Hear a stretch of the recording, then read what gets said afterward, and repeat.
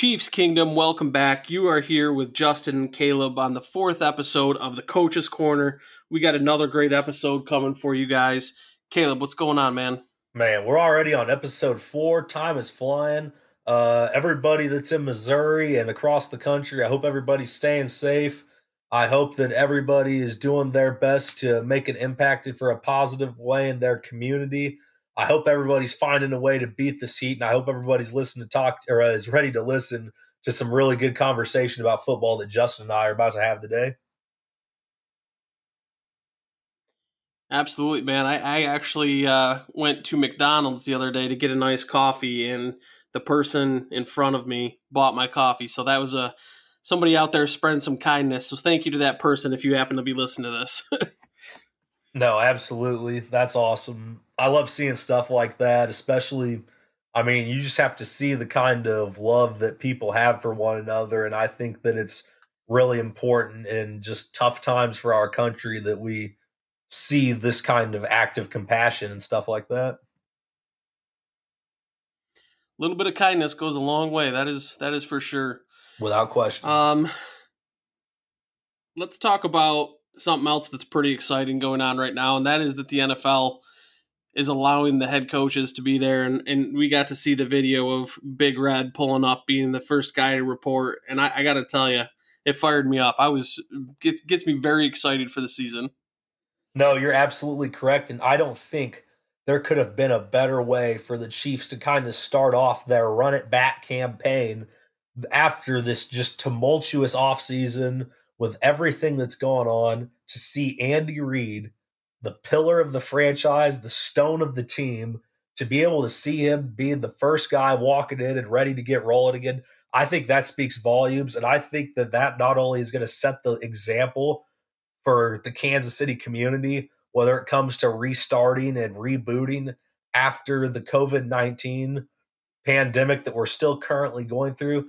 But I also think that it is going to be an absolutely excellent thing for the NFL to see one of the top 2 head coaches in the league already back and ready to go. No kidding. It was very exciting. I'm ready to go. I think that, these pods that we've been doing gets me excited. I look forward to it every single week. And we got another one that I'm excited to talk about today. So we're actually going to go through and we're going to give our rankings of what are the most important positions in the NFL for today. I think that we came up with kind of a consensus, but you can kind of see where certain positions really can be, you could go either way with it. But we're going to start off here, and then I think this one is a no question, right? And that's the quarterback position. It's the most important position in football, and it's arguably the most important position in any sport. 100%. And we could go into a big data analysis and breakdown. I'm sure Justin's got something for you here in a minute. Just think about this, Will. The quarterback is the only skill player that on every play will touch the ball. You don't have to show a big stats. You don't have to show a lot of figures to know that that kind of makes him the most important guy on the field. And while at the same time, he's also the field general responsible for taking his team down the field to score.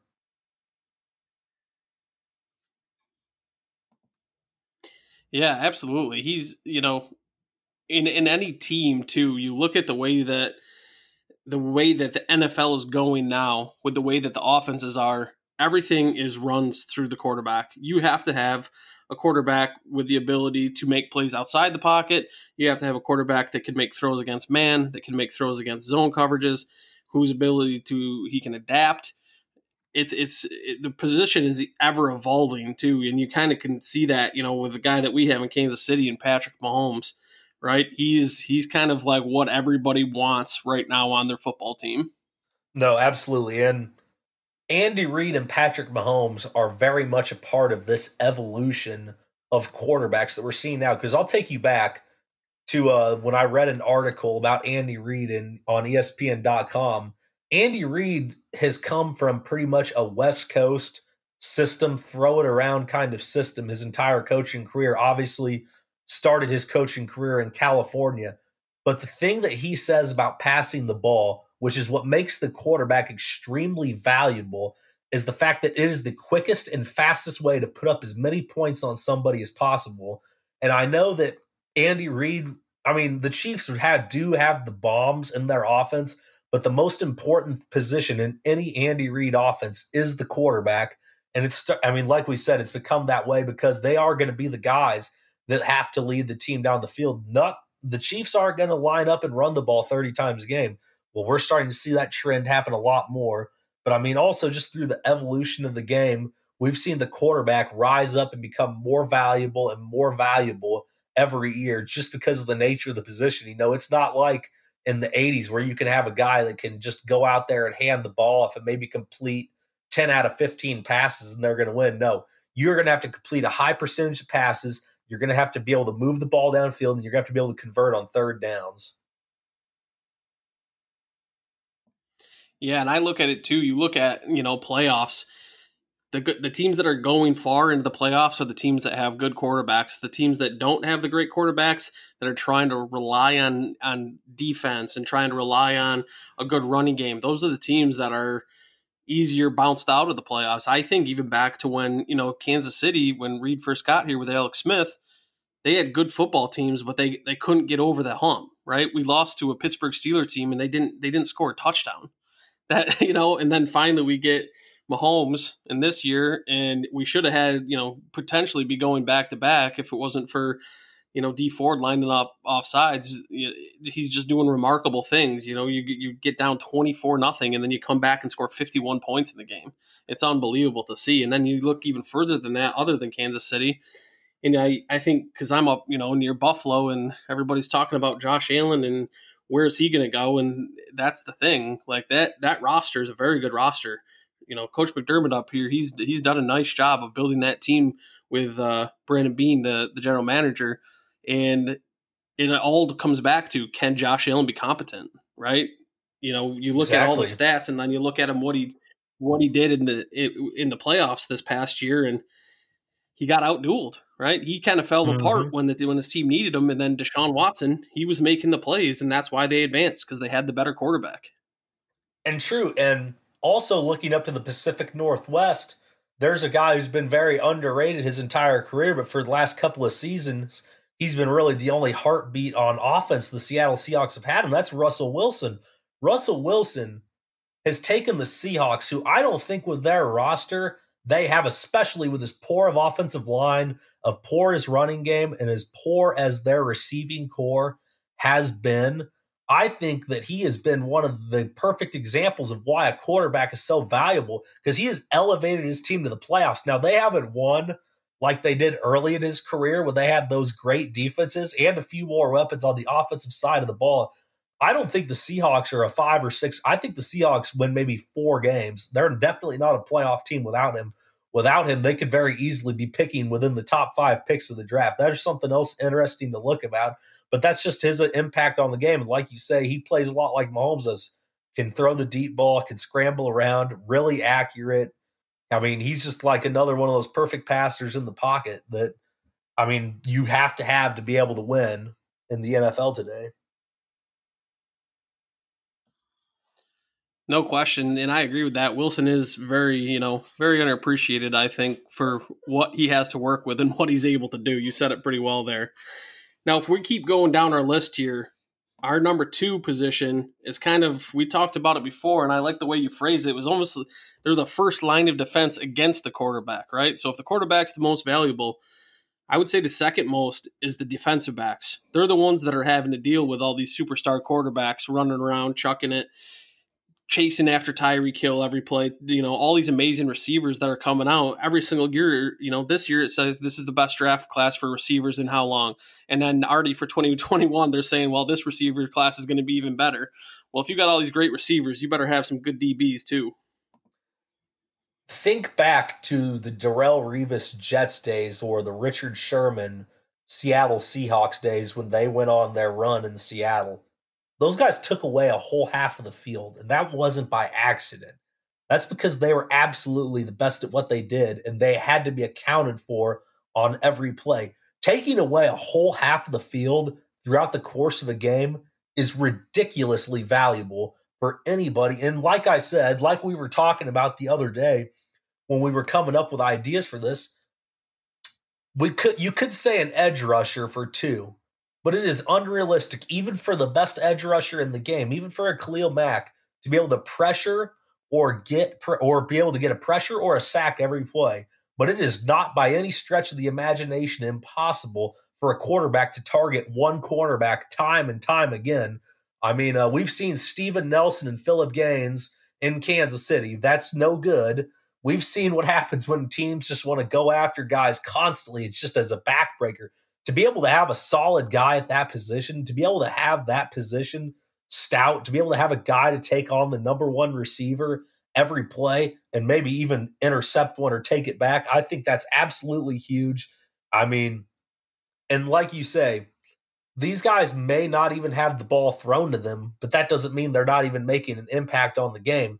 If they can just consistently cover their man and take away one route every play, that's one more concept the other team can't hit on. And something I like to think about is, who's the pretty good coaches in the NFL? Well, Bill Belichick's been pretty much the best coach in the NFL for 20 years, right? At this point, his big thing, if you look at it, is he always pays the defense backs. He'll find a way to create pressure by doing different stunts and twists and things like that. And it's his defense runs through his secondary. And I think that that's kind of why one of the reasons you lean DB over pass rush, because you can create pressure, like I said, by doing those stunts, by doing those things. You can't hide if you have a bad corner, right? There's you can have the best scheme in the world, but if you don't have anybody in the secondary that can cover anybody, you're going to get exposed.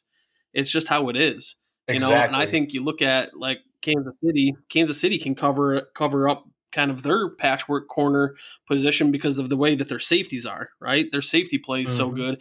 And really, Charvarius Ward has been pretty underrated. I just saw the stat the other day on Twitter that he had the fourth lowest quarterback rating against him of any DB in the NFL. So that's pretty impressive to me, and you can kind of see why the defense took that jump was, his play becoming better. You're not going to be able to do that if you don't have at least one side of the field that you're able to take away.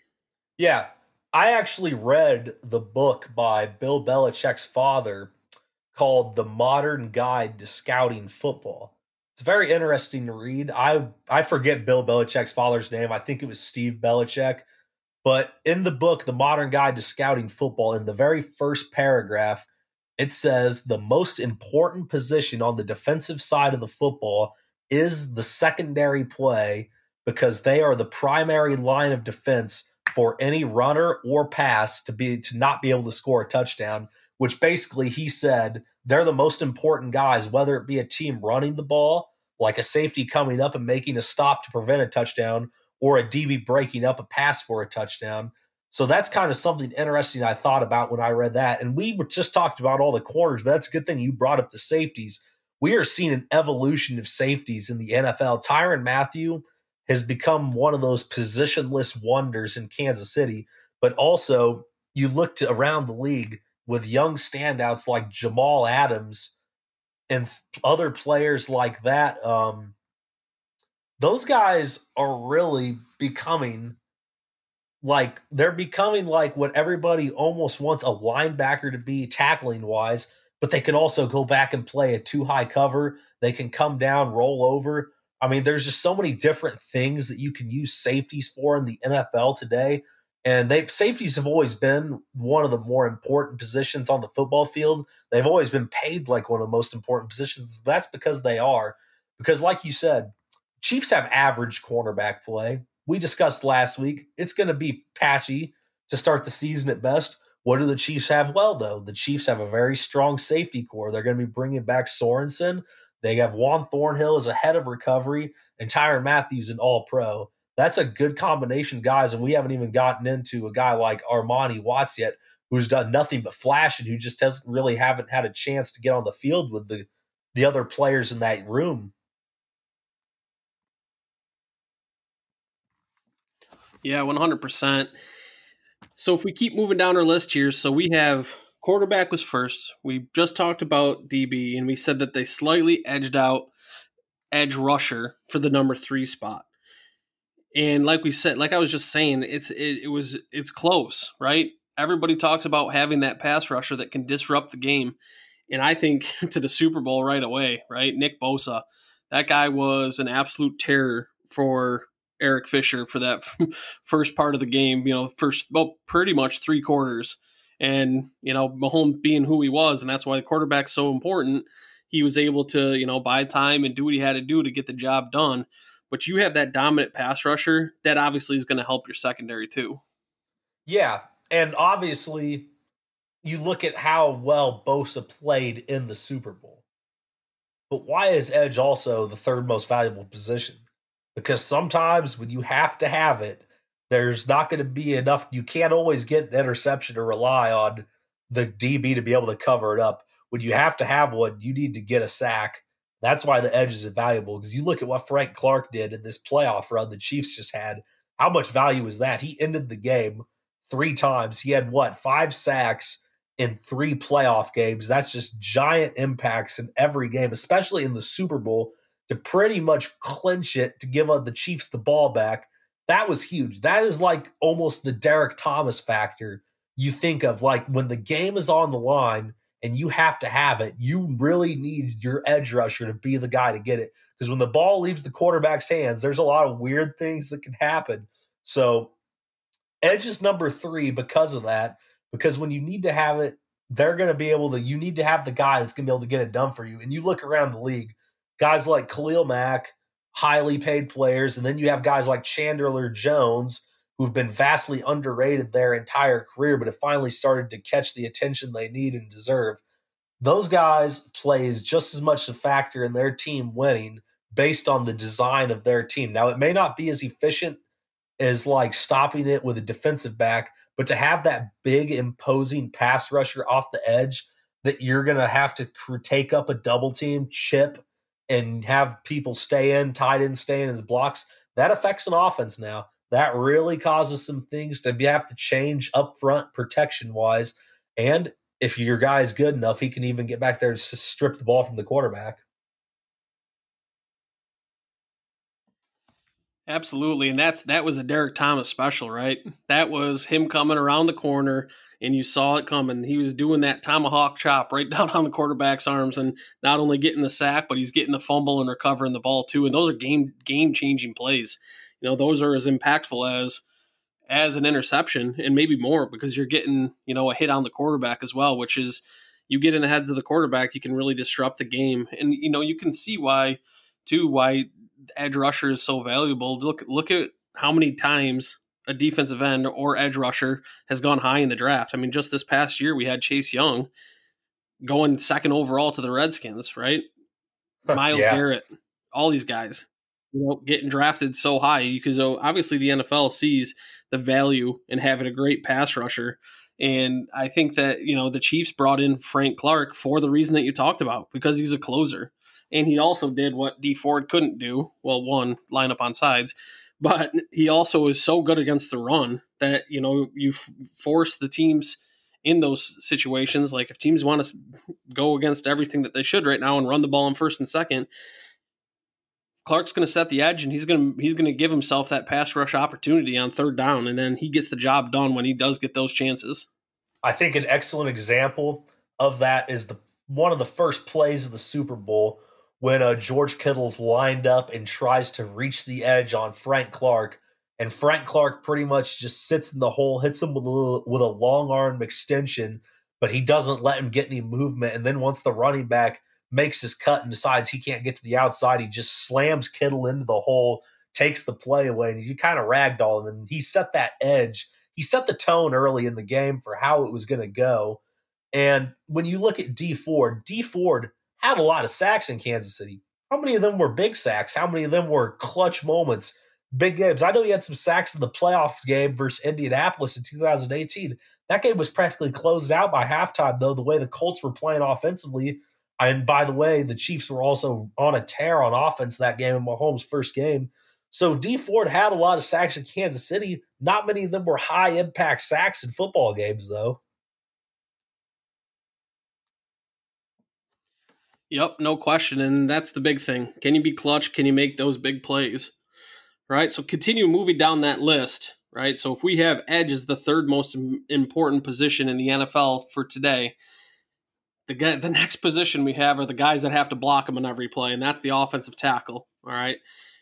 We talked about how important quarterback was. If it's the most important position in the NFL, well, you got to protect that guy, right? And Kansas City's been fortunate enough to have probably the most underrated football player in the NFL in Mitchell Schwartz at that right tackle position.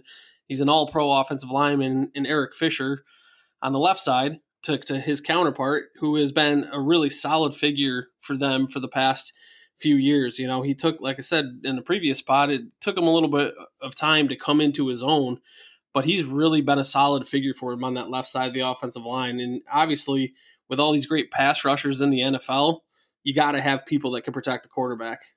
No, offensive tackle may only be the fourth most valuable position in football, but you could make a case that it is arguably the hardest position to play in football, up there with defensive back. And here's the reason why I say this. You have guys like Chase Young, who people at places like Pro Football Focus are saying might be the biggest freak show athlete, might be the highest graded football player they've ever had coming out of college. You have guys like that with the athletic ability he has. And think about also guys like him, Khalil Mack, Shaquille Barrett, Chandler Jones, Frank Clarks, TJ Watts, JJ Watt in his prime. Think about how good athletically those guys are. Look at their body types.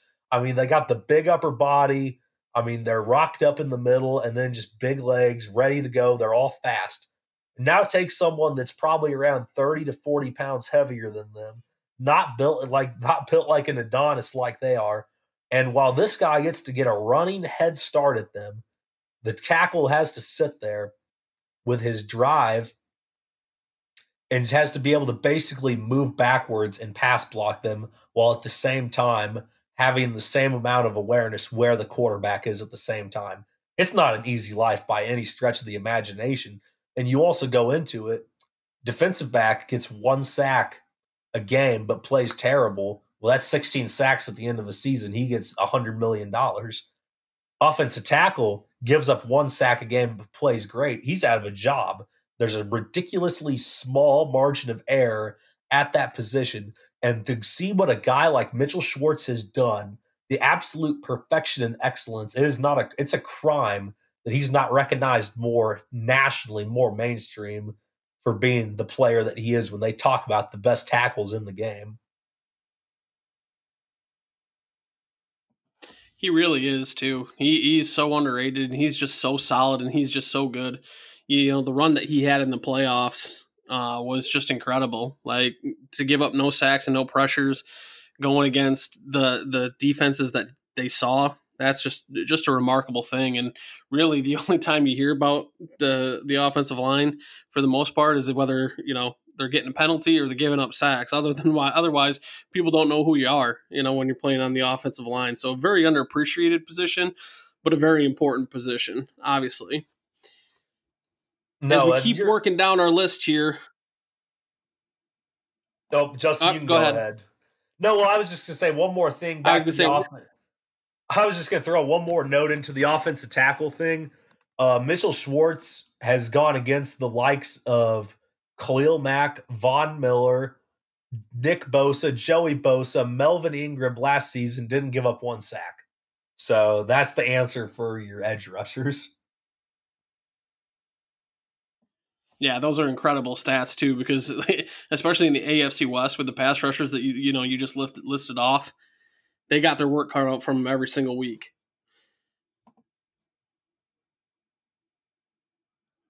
As we move down the list here, we're going to go to number 5. The 5th most important position in the NFL are the guys that the quarterbacks are throwing the ball to the whole time, and that's the receivers. The receiver position has definitely evolved over the years, and I think that's part of something that you see because of the way high school and college football is being played, right? So 7-on-7 is such a popular thing now in high school that, you got all the air raid offenses going. Everybody's throwing the ball all the time. Everybody wants to play receiver.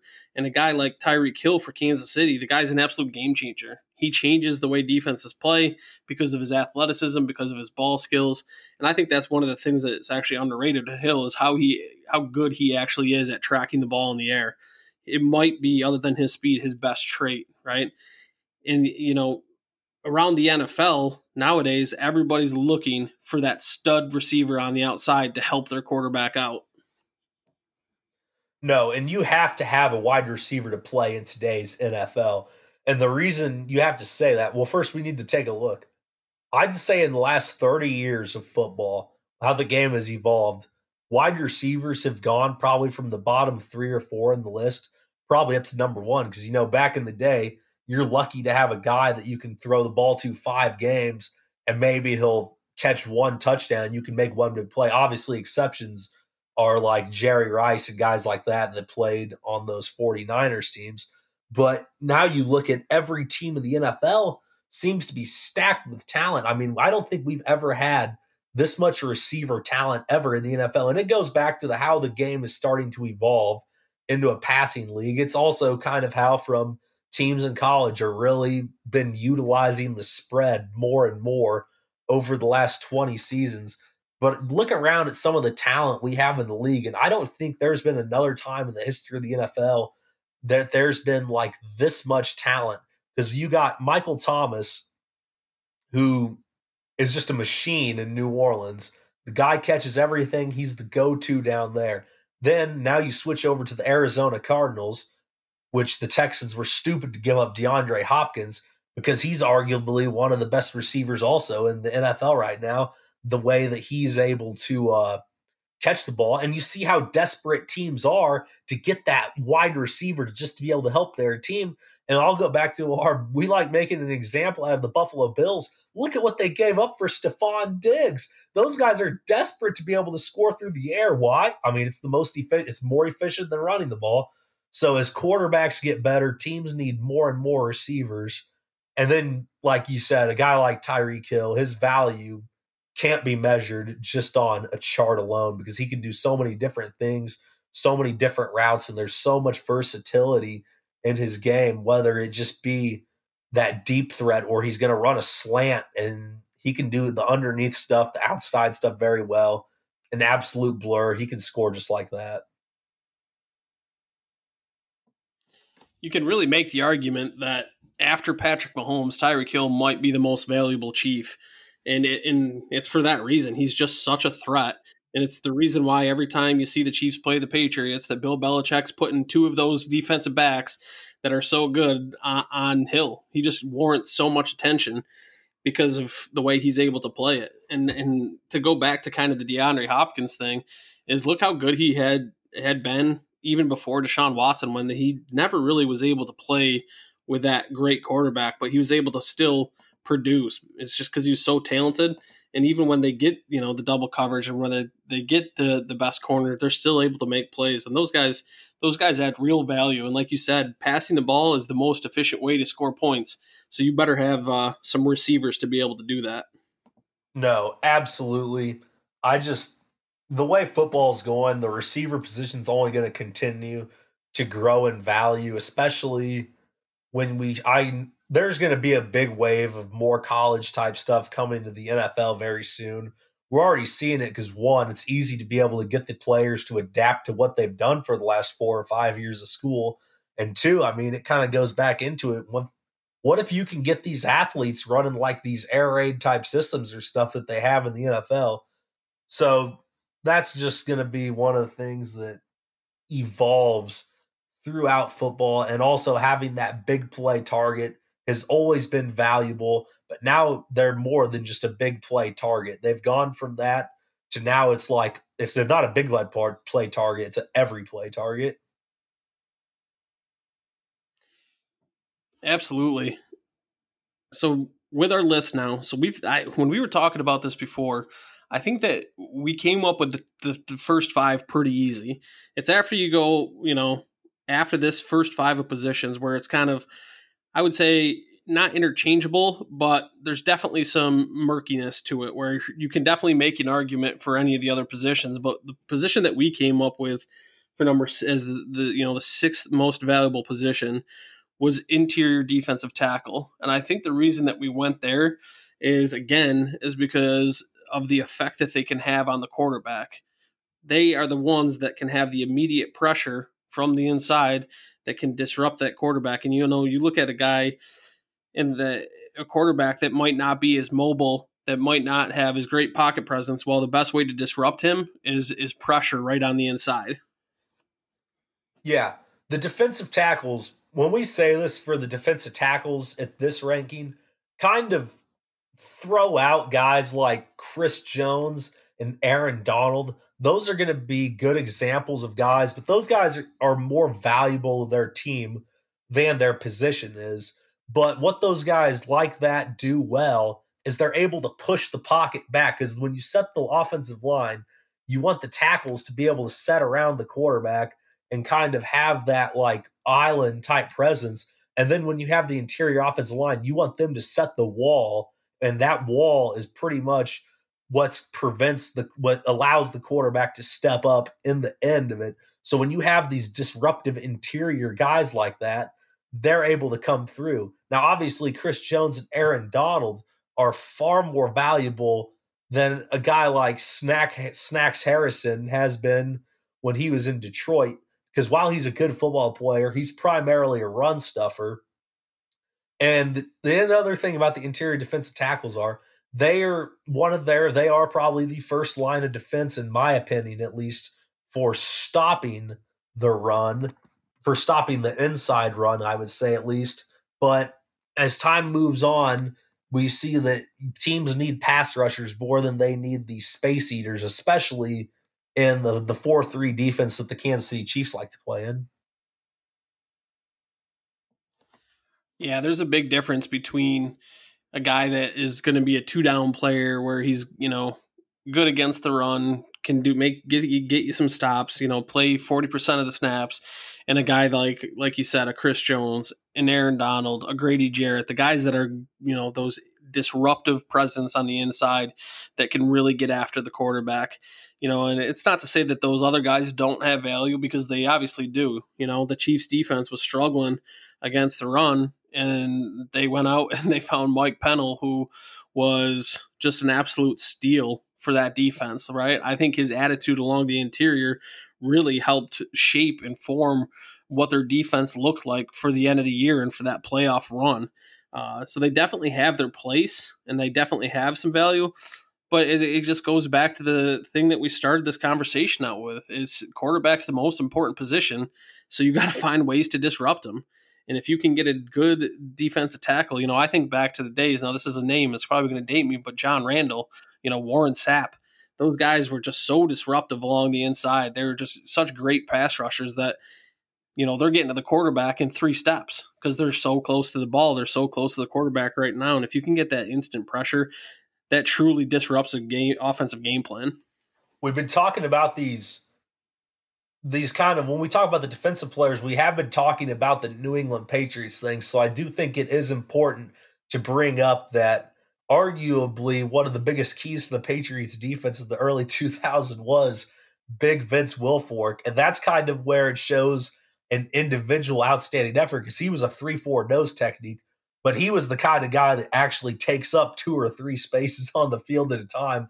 So even though that is the 6th most valuable position, if you have guys there that are going to be special difference makers, it can become invaluable, especially with a guy like Wilfork, who I remember had tremendous impacts in almost every game he was a part of, whether it be his ability to take away the entire inside and force double teams from the offensive line, but also he had an interception versus Phillip Rivers in the playoffs, I believe. So it all kind of depends on who your team has and what they want to do in the middle and kind of what your game plan is for it. Right. And if we're going to say that interior defensive tackle is the 6th most important position, then the next position on our list is going to be the guys that have to block them, and that's the interior offensive line, and that's who we have on as number 7 on our list. And it's interesting for this because you look at the Kansas City Chiefs this past year, And I would say that at best, they had an average interior offensive line. And that's at best, right? We all know the struggles that LDT had coming back from injury. He definitely didn't look like himself. Austin Ryder's a pretty good pass blocker, but he's not, a great run blocker. And then the left guard, they were really trying to find their way until kind of Steven Wisniewski stepped in and really solidified that position for their playoff run. And it's something where you look at the Chiefs as one thing, and then on the other side of it is like the Saints, where the Saints have an outstanding interior offensive line. And it's important too for them, more so probably than Kansas City, because they have Drew Brees back there, who's not an incredibly athletic dude. He's got great pocket presence, great pocket movement. He's athletic inside the pocket, but you want to be able to keep those guys upright in the pocket. A guy that's not going to be able to, run around and make plays like Mahomes does on a consistent basis. They're more of rhythm passers. They want to stay in the pocket, and you got to be able to stop that immediate interior pressure, and that's what they're able to do.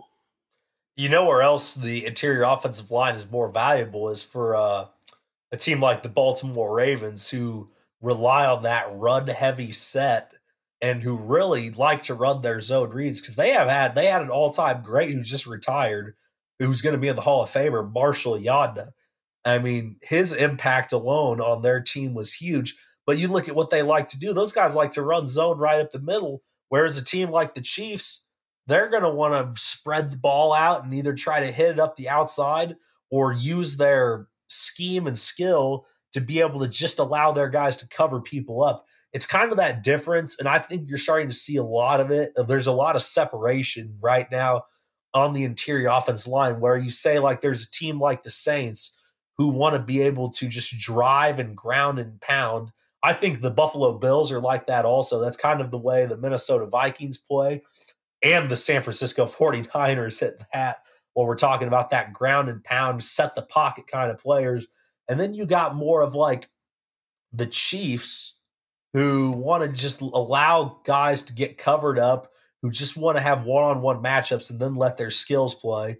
And then you have a team like up in Seattle who they don't believe in blocking anybody. They just let Russell Wilson run around and make a player get killed. That's their philosophy. That's been their offensive line philosophy, though.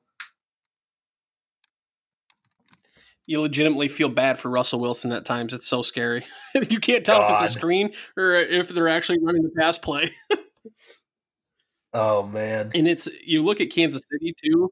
You look at Kansas City too with the way that they actually scheme up their pass blocking, and they definitely value the offensive tackle more than that they value the interior line. And you can see that because they are often putting Eric Fisher and Mitchell Schwartz on islands. They expect those guys to be able to win one-on-one battles, whereas they're usually giving their guards and centers help in pass pro, which is, I guess that's, schematically too, kind of where you value things.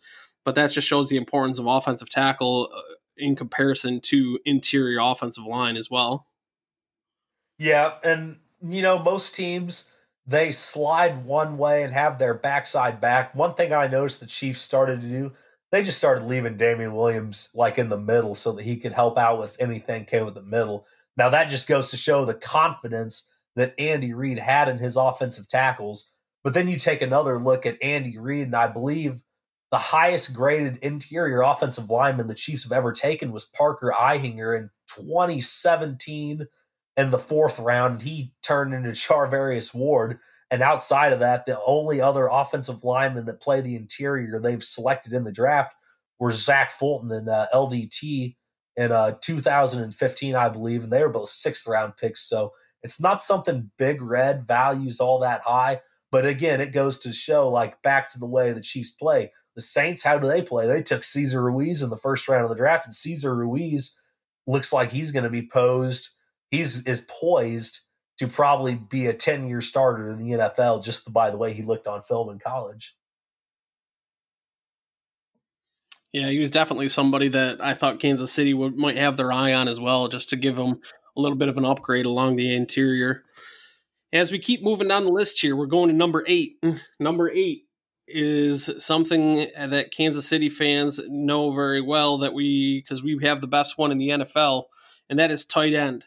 And we're going to actually include fullbacks in there because the position that the way the NFL is kind of doing it right now, you can have those kind of positions interchangeable at some points. You're going to have your traditional fullback where, like the 49ers, they have a traditional fullback, but you're also going to have those move type fullbacks. You're going to have like the H back, the wing back type guy. But the thing that I think is the big mismatches is when you do have a guy like Kelce, a guy like George Kittle, somebody like a young guy in Denver and Noah Fant, where you get those athletic big guys that can unblock, but they can also run routes like their receivers, right? They're athletic. They win one-on-one matchups.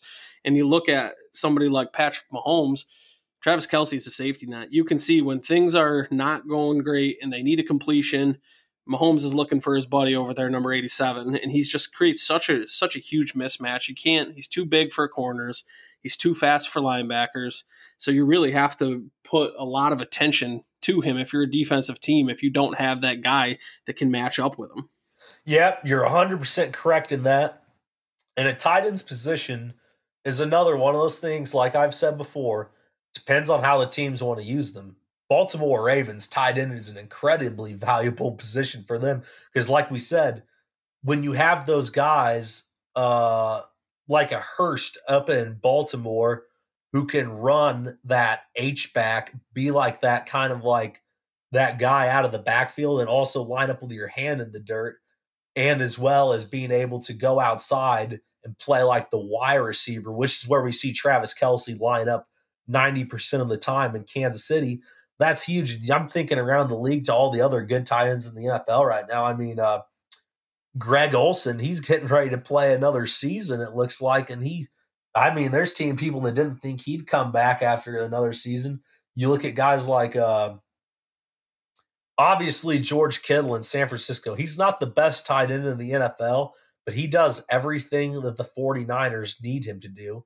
Could Travis Kelce do what George Kittle does? Maybe, maybe not. I don't think George Kittle could do what Travis Kelce does from a receiving standpoint, but no tight end in the history of the NFL has ever been asked to run the routes and do the concepts that Travis Kelce does. But that being said, it all depends on how their team wants to use them. San Francisco plays very balanced football. They play run the ball and hit on play action pass. George Kittle is great for that. George Kittle went to the University of Iowa, who regularly puts these great offensive tackles in the NFL. Another one got drafted this year, and they regularly are going to put these good offensive linemen in the NFL, so it's no wonder their tight ends are going to know how to block. Kittle can a lot of times become like that sixth offensive lineman, but can he do what Travis Kelce does in the passing game? Absolutely not.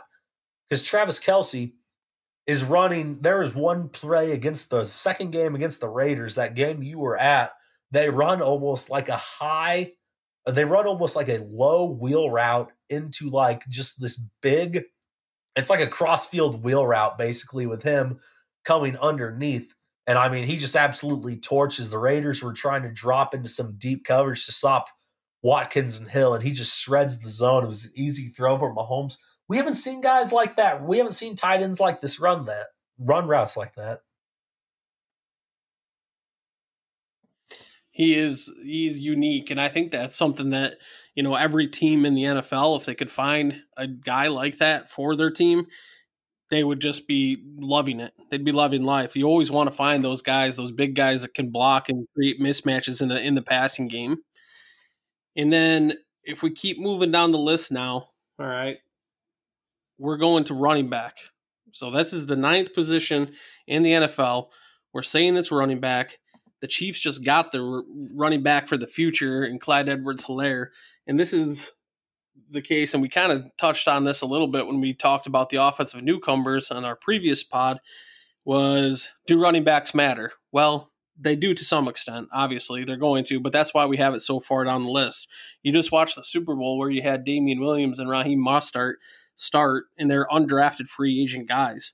You look at kind of the cap hell situation that some of these teams are in that have paid these running backs, like a Todd Gurley, like a Ezekiel Elliott, like a David Johnson, like a Le'Veon Bell. These guys that are now these teams are really trying to get out of those contract situations, but you also have the situation where if you have a good running back and you can create situations for him and positive situations where it's not just running the ball 50 times and killing them, where you can get great mismatches in the pass game.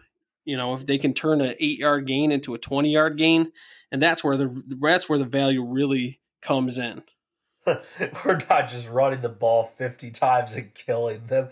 No, that actually cracks me up, but that is the old NFL's old philosophy on how to play football, which just never made really any sense, probably just because the quarterback's arm talent hadn't been developed enough. But we go back into it, like we were saying with that. The Chiefs are going to use their running back a lot differently than a team like the Colts are. Team like the Colts, I forgot to mention in the interior offensive line conversation, there's this guy named Quentin Nelson. He might actually be the best overall offensive lineman in professional football.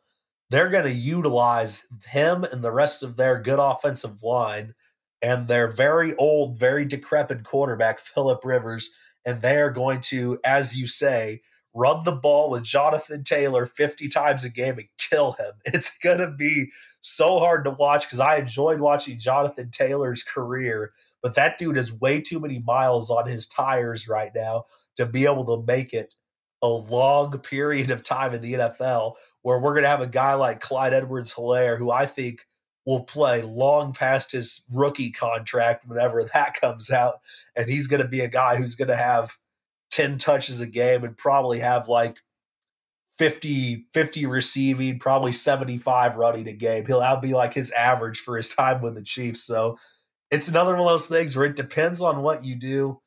If you're a team that's no good, then paying a running back big money or drafting a running back big money is foolish unless it's kind of like a Saquon Barkley megastar. But you're a good team like the Chiefs or the Seahawks, investing in a good running back may not be such a terrible decision.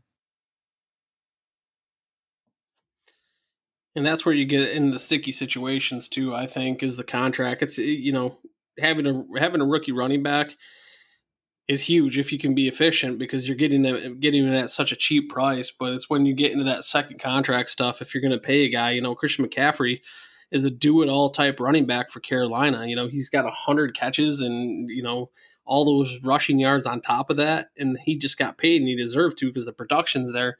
But even with his outstanding that last year, the Panthers still stunk because they didn't have a good quarterback. They had a terrible defense, and you're not going to get those wins from a running back, right? Even if we keep going back to the Seattle Seahawks, they didn't have a great defense for what they've been known for was their defense. Their defense is not what it used to be.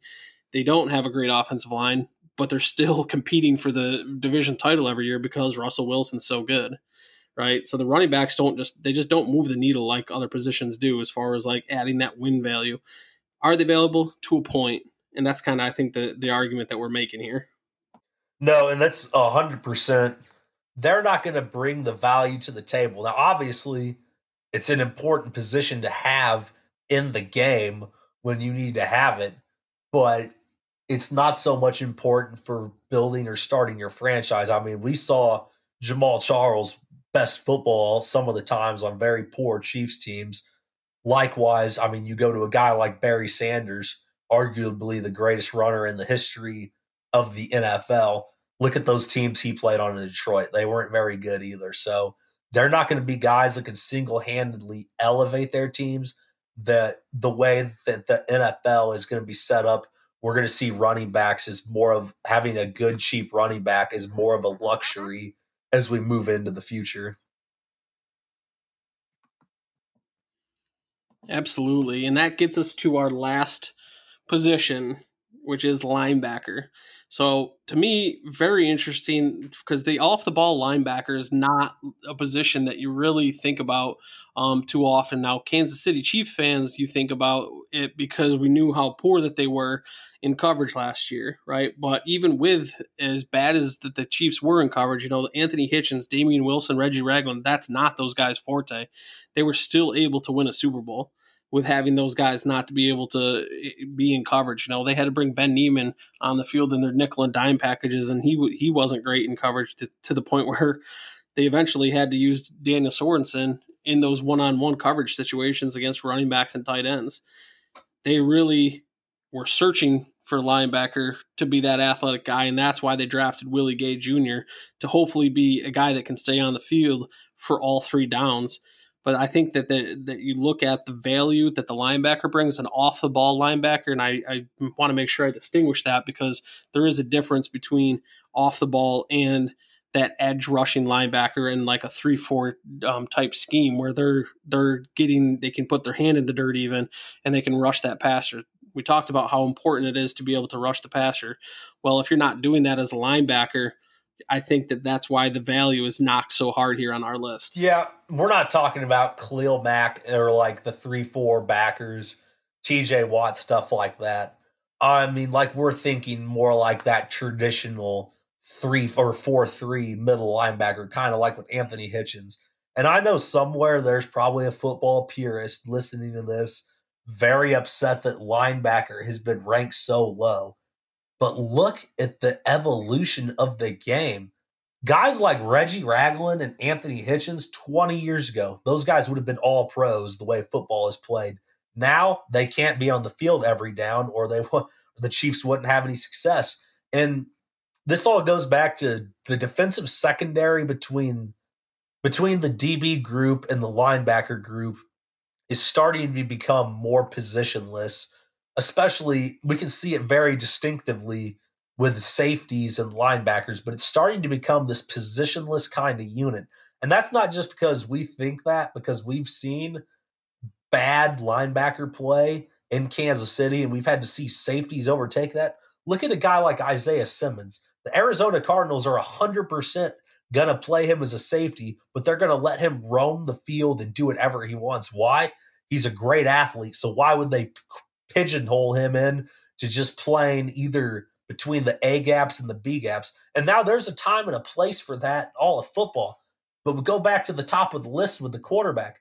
You got to have a linebacker nowadays that can cover the flats, cover the slots, go inside and play. And that's why it's not so valuable, because those guys, those rare linebackers like Bobby Wagner that can play the run, play the pass, rush the passer, those guys are incredibly rare to come across. And there's not a lot of guys in the NFL that can honestly do that kind of stuff. Like how many times, I mean, Fred Warner, good football player for San Francisco, he's got no business being on the field when it's 3rd and 15 because the Chiefs are going to be throwing slants passes here. They don't want to match him up on Travis Kelce. That's a terrible matchup. He's good on downs 1 through 2, stopping the ball and playing run. So that's kind of why we have them so low on their list, is they're becoming obsolete as football goes on. I mean, it's becoming a thing where you're going to have your guy like your Anthony Hitchens that can run down and stop it up and stuff everything, or you're going to have like, I'm trying to think of a good example of that pass covering linebacker, but really, I mean, it's just another guy that can play safety really well, or a Patrick Queen who we saw get drafted this year, who's not going to be as good inside playing between the tackles, but he's going to do a really good job of covering the flats, covering the slots, and dropping back into coverage. Absolutely. And this has been a really interesting and fun conversation I think that we had here. So just going to give you guys a recap here. Number 1, quarterback. 2, defensive back. 3, edge rusher. 4, offensive tackle. 5, wide receiver. 6, interior defensive tackle. 7, interior offensive line. 8, tight end fullback. 9, running back. 10, linebacker. And I want to hear what you guys think. If you guys got a list, go in the comments, leave us your list. Tell us what you guys think is the most important positions in football. Go on Twitter, add us on Twitter, do all that stuff. Tell us what your list is. I want to hear it because I think it's an interesting conversation to have. Caleb, what do you got coming up on Arrowhead Live and stuff? Tell the people. All right, y'all. So I put on Twitter a couple of days ago some Mike Dana film clips from not only his last season at Michigan, but also his Central Michigan days. The Central Michigan days are very important to take a look at, so hopefully I'll be able to get that up sometime this week. And my weekly column, the GMKC, that should be up Friday morning. Thanks to everyone that read the last one, which was about how Andy Reid's use of running backs influenced Brett Veach to take Clyde Edwards-Helaire. I really appreciate that. And this week, I'm going to be focusing on the quarterback situation headed into the season for the Chiefs, which Justin and I hit briefly on last week. But I'm going to look to expand to not only the current corner situation, but also the future of the position as well. Justin, what do you got coming up, bud? Yeah, so check out on Twitter. I put some clips of Javaris Davis up there. You know, after I made my call, took my shot there with him, I had to put up some film to kind of show show everybody what I was talking about and why I was so excited about him. Got an article coming out later in the week talking about the best non-quarterback contract bargains in the NFL, and I'm actually going to be starting a weekly column as well. And it's going to be a power ranking, and that's going to be power ranking, everything. So it should be fun. I like lists. We just did a list, and we're going to continue to do those on a weekly type column, including power ranking, the teams in the NFLs, all that fun stuff. But you can find me on Twitter, JDiz1617. You can find Caleb on Twitter at CJ Scoobs. Guys, we really appreciate you being here with us. Like we talked at the beginning of the show, keep being kind to each other. And we love you, Chiefs Kingdom. We'll talk to you soon. Peace.